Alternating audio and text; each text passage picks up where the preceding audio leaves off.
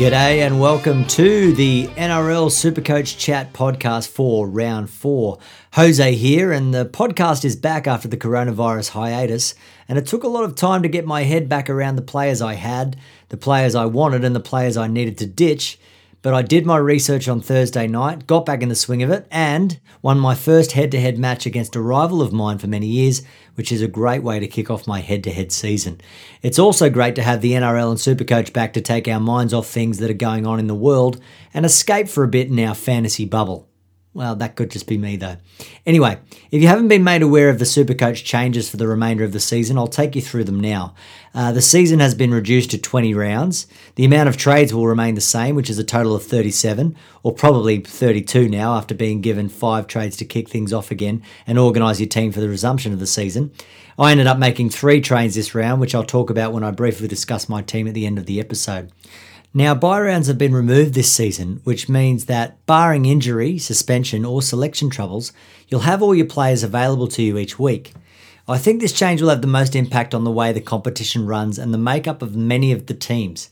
In the past, for overall players, there was a pressure and a need to modify your team quite heavily over the bye period to ensure that you had sufficient amount of players on the park for the bye rounds, so as not to take a point hit in those rounds and fail to keep up with the teams who had planned better around you.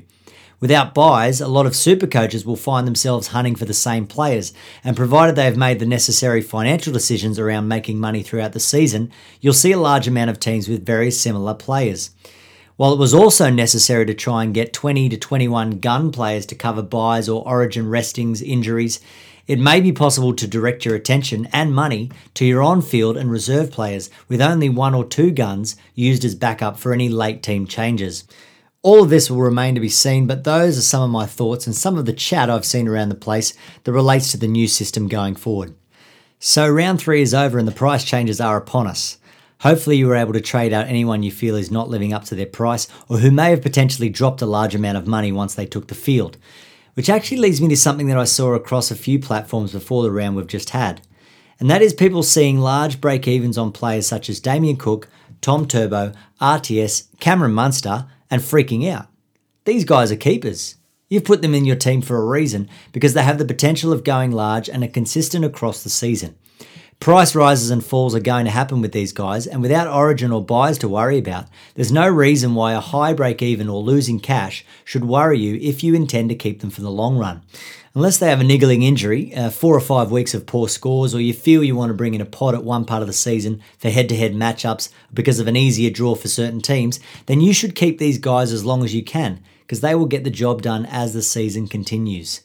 I'm glad I'm able to do this podcast after the first price changes, because some of these players were perfect examples of not needing to be sold and proving to their owners that they are the real deal.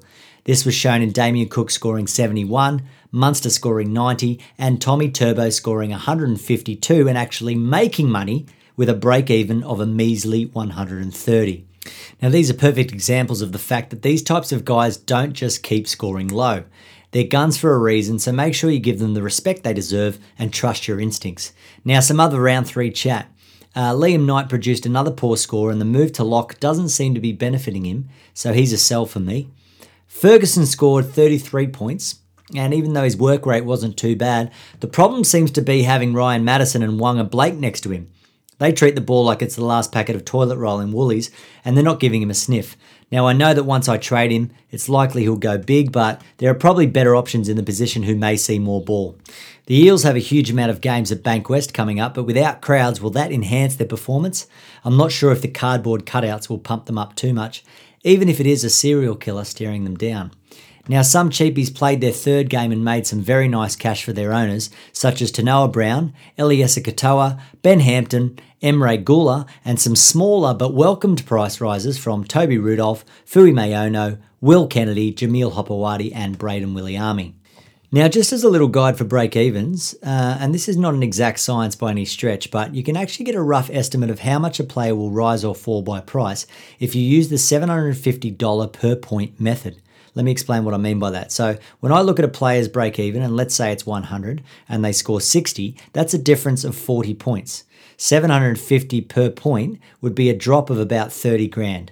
Now, there are many factors that come into play with this, but I've always found that it will give you a decent estimation of whether they're going to make or drop, 20 grand or 50 grand, which can make or break your decisions.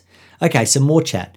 Rapana scored 60 in his first game back, so he's definitely a watchlist contender. Remember, prices don't change until after players have played their third game, so you can wait on people like him and Bradman Best, for example, although you only have 2 trades each week, so if you have a few guys coming into their third games coming up, you may need to go early on one of them. All right, looking into round 4, the biggest team news is that Jason Taumalolo is out. Huge news for Supercoaches, and even though the injury doesn't seem to be anything long-term, with the amount of trades we have this season in a condensed format, is it worth trading him out for basically anyone and bringing him back when you can? Well, not for me. I'm going to hold and wait. He's arguably the best forward in the game, and there are probably more important trades that you could be doing, and I will be doing. Chipi Fuimaono has been dropped this week, and Katoni Staggs is also out for a week, but I see him as a whole despite his low score. So let me tell you what I did with my team last round and what I'm thinking for the upcoming round. My team's called the Maranthas, and what I've done, one thing I did last week was I kept Nathan Cleary. I know that he's on a bit of a TikTok hiatus, but I know when he comes back in a week or two, he's going to be fit and firing, and he's probably the best halfback in the game, apart from maybe Mitchell Moses. So I've kept Nathan Cleary for the moment, and I know he's going to fire when he comes back. Again, full disclosure, I'm a huge Panthers fan. The trades that I did last round, or before the first round back, was David Fifita went out for Luciano Leilua. Zane Musgrove went out for Eliezer Katoa, who made me quite a lot of cash this round. And Watkins from the Titans went out for Ben Hampton, who also made a decent amount of cash and scored very well for the 3rd week in a row. But the tries, will they continue? I'm not sure. But at least he's going to make me quite a bit of cash, and then I can upgrade him or downgrade him in maybe a month or so. So let me tell you what my team looks like at the moment. It is Coruscant and Brayley as my hookers. My front rowers are Payne Haas and Tanoa Brown starting, and then Josh Kerr and Toby Rudolph as my reserves. My second row forwards are Kikau, Leilua and Carrigan, with Taumalolo, Liam Knight and Eliezer Katoa on the bench. My halfbacks are Mitchell Moses and Nathan Cleary. 5/8s are Luai and George Williams. And my wing centres are Ferguson, Joey Leilua, who I'm going to keep this round because he surely can't keep scoring poorly, and he's got the Titans this week, so I'm just hoping that he's going to really fire this week. Ben Hampton, as I said, I brought in Will Kennedy, and on my bench for the centre wings are Zach Lomax, Willie Army and Jay Avarillo, and my fullbacks are Turbo, who really smashed my head-to-head this week and saved a lot of people's, I'm sure, and Ryan Pappenhausen. So my thoughts this week, I need to get rid of Knight. There's a lot of people that are talking about Madison. People talking about McInnes. I'm not sure. I might go Knight to McInnes, who might be a good little pod. And I may need to go early on a trade that I probably wanted to make next week, which is Brayley for Harry Grant from the Tigers. Now, I know it's not really good to go early on Brayley because he's still got some money to be made, but I think next week with the likes of Capewell and Bradman Best, who may need to come in, sometimes, as I said earlier in the podcast, you need to go early on these guys because you only have 2 trades each week. So this week I might go Brayley to Grant, but I'm not sure about any of that. If you have any questions about trades or any conundrums, make sure you send them to the NRL Supercoach Chat Twitter. It's at NRLSC Chat. As far as my VC and C go this week, I was going to put it on Kikau on the Friday night as my VC, just a bit of fun, and because I'm a huge Kikau fan. But with Taumalolo out as my lock-in captain against the Sharks on Saturday night, I may have to go the straight C on Payne Haas, always a very good captain's choice. First game, I know it's not ideal, but sometimes it's good to just lead from the front and get your captain out early and know that he's going to probably score 70 or 80 points, if not better. Or I don't know how I'll go. Maybe later, maybe I might get a little bit crazy, and because he's been so poor for me, I might just throw the captain on Joey Leilua against the Titans and hope for the best. Who knows? Let's just see how the round unfolds and see how I'm feeling tomorrow night. All right, guys. Well, that's the podcast. Thank you for listening. A shout out to Duncan, who I know is an avid listener of the podcast.